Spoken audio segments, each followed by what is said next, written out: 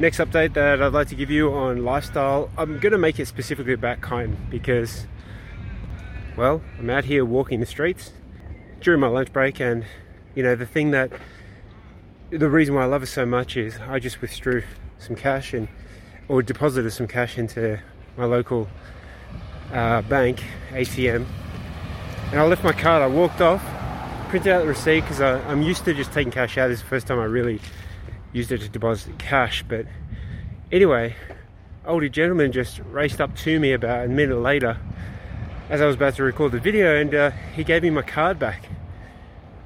Man, and you know, I don't think he'd be able to use it for anything. I guess he can tap and go, but you know, that's just the thing I love about this place. It's just good, honest people, honest region.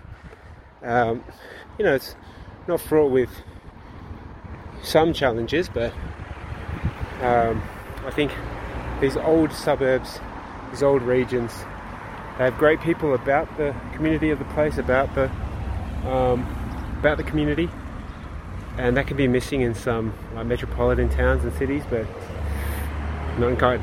I love it. Alright, that's my visuals for today. Kind people in Kyneton.